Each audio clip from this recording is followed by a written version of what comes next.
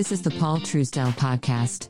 Due to our extensive holdings, that of our clients and your host, you should assume that we have a position in all companies discussed and that a conflict of interest exists. Oh. The information presented is provided for informational purposes. And now, Paul Truesdell. Well, let's get started. It's Tuesday morning. It's 5 o'clock in the morning. Are you there, Roscoe? Booga booga. You changed it up on me today, didn't you? So listen, here's the thing. There are just a ton of podcasts out there. And, once upon a time, there was ABC, NBC, and CBS. And I remember when we were in Wisconsin and they had this thing called UHF and we couldn't figure out what it is. And finally, my dad started fiddling around with the TV screen and there was a channel 44, I think it was. And we were like, what the devil is this? I remember when Ted Turner started his, broadcasting. And when I was a cop many thousands of years ago, they used to have a thing called ANT, A-N-T, all-night television. You see, television used to go off around midnight. Used to play the Star-Spangled Banner or some kind of a religious quote or whatever. You had a minister or priest come by and give a little talk, and everything went off. So when ANT came out, that was great. But one of the things I used to always say is, who in the Sam Devil is looking at all this garbage that's on television today? I mean, yuck, they're just a bunch of crud. And one of the things we do know is that the Nielsen ratings are really not exactly very good. They don't actually tell you what's going on out there. But what we do know is that when it comes to podcasting, it is definitely picking up. Now, there's an article out there that you will probably read, and one of the articles that is out there that is just utterly false, and it really burns me up because I like facts. I don't like people opining about things that just, it makes me feel good, so that's what I'm going to talk about. I don't buy that stuff, okay? So here's the thing. When I hear the news and articles like I'm going to tell you about, it never ends. It's like the same story repeating over and over and over, like a polka.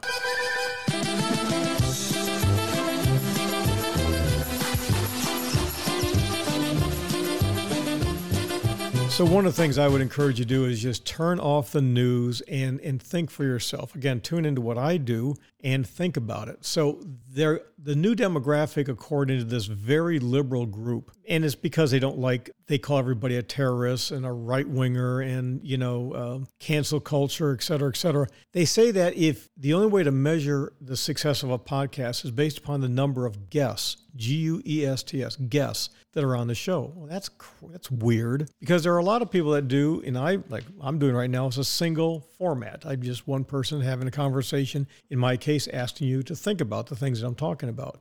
But so many, again, people who are conservative have been banned from Twitter and Facebook and all sorts of other things that they don't have guests anymore. And if you do go on as a guest, there tends to be repercussions. So those are down, but the actual number of podcasts and listeners are really strong.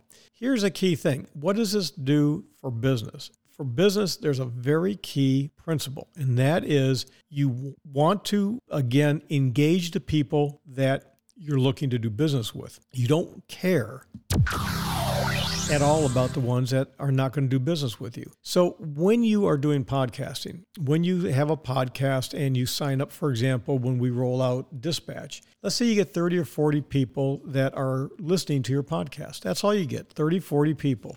And you go, I'm not as popular as Joe Rogan. But if those are people that you're doing business with, think it like this. You go out, you go to a networking event, you spend all this time, you get squared around, you get there to meet 20 or 30 people. If you're having a conversation with that many, you avoided all that wasteful time running around. So with that, what do you say we get out of here and, basically do the things you need to do today and confront those that are wasting your time? This has been the Paul Truesdell Podcast. The Paul Truesdell Podcast is sponsored by nobody. Why? Because paid advertising chokes and corrupts free speech. Yeah.